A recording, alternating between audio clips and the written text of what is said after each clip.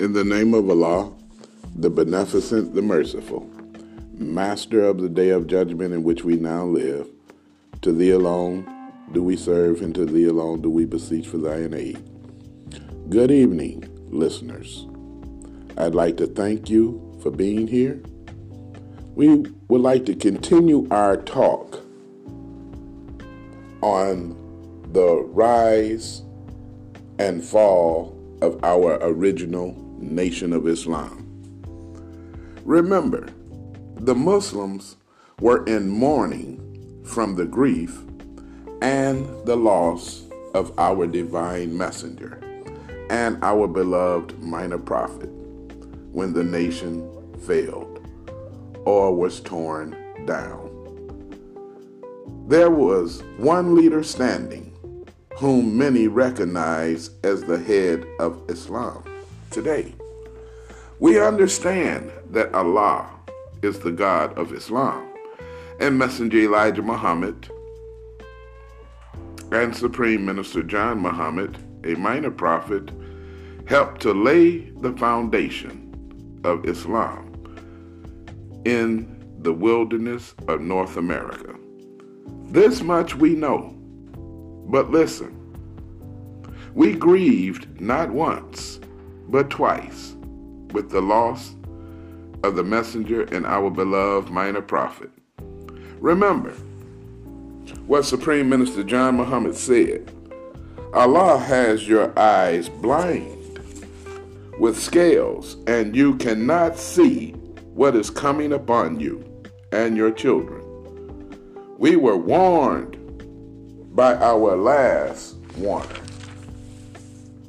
Elijah Muhammad, peace be upon him, was our best and only friend and leader for us to become a nation. Remember, Supreme Minister John Muhammad said, "You fell for the talk of the limited, of the unseen, and were led right back into the grave we were once resurrected out of. Just as other resurrected people of old, never forget who it was that led us back into the grave we were once resurrected out of." Remember, he said, this person or people, that their talk was limited and that they are of the unseen. Who is it that so many people have failed to see?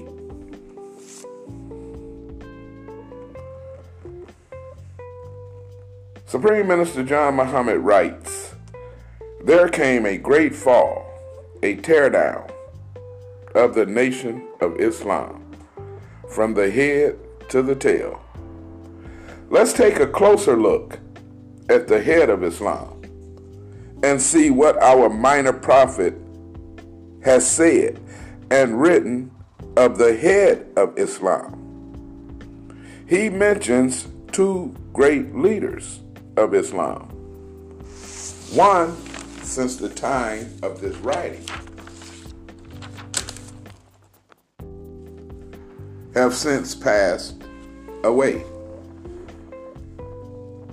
Warith Deen, Mohammed, and the other, Minister Louis Farrakhan, is still alive and claims to be a prophet in the Nation of Islam today, which in the eyes of many makes him the head of Islam. Since no one is left from the beginning of Islam that began in 1930 here in the Western Hemisphere, Brother Bernard Kushmir of Phoenix, Arizona, writes in a small book entitled, "Is It Possible That the Messenger is Still Physically Alive?" Brother Kushmir has pointed out some of the sayings of about 9 different writers on Prophet Jesus and connected them to the messenger. Mr. Bernard Kushmir had a bad understanding of the messenger. Placing one bad word can change the whole subject. Brother Bernard Kushmir should have taken more to the writings of the messenger. Supreme Minister John Muhammad, a minor prophet, asked Brother Bernard Kushmir, why do you write such claims and use old prophecy from different books, trying to prove the living life of the messenger when you know he is dead? Minister Louis Farrakhan have offered $10,000 to the one who proves the messenger is dead. If you remember, it was Minister Louis Farrakhan that said it was not the messenger in the casket. It was another man. Supreme Minister John Muhammad writes,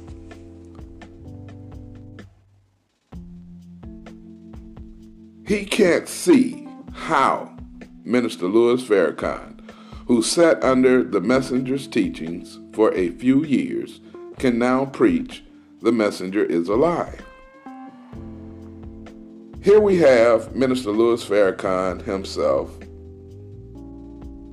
as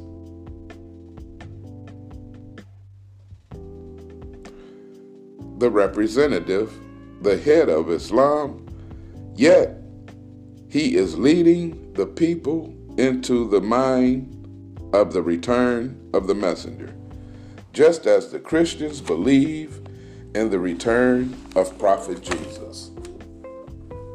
Now, Warith Deen Mohammed, Imam Warith Deen Mohammed, after he came into power, he renamed the temple.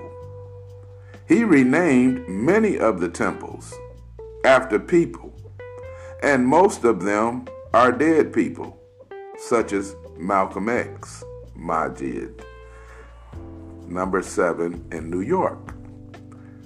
So many temples have been misrepresented using the name Muhammad. The temple at 11529 Linwood Avenue, which is now Elijah Muhammad Boulevard in Detroit, Michigan, is renamed Wali Muhammad Masjid.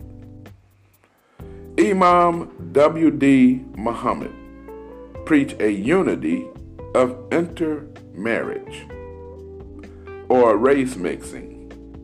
Imam W.D. Muhammad preached nearly the same as American black preachers.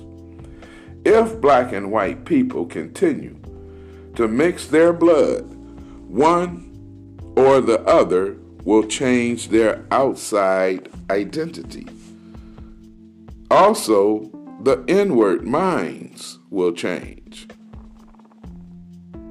I hope that this is not what Imam W.D. Muhammad meant by remake the world. Warith Deen Muhammad spoke hard words against the messenger and Master Farad Muhammad. Supreme Minister John Muhammad writes, it is up to the heads to continue in brotherly love. Now, this great fall came from the heads of Islam. As we can see, the head is not only disunited, but it is also in spiritual opposition of the original teachings of W.D. Farad and Messenger Elijah Muhammad.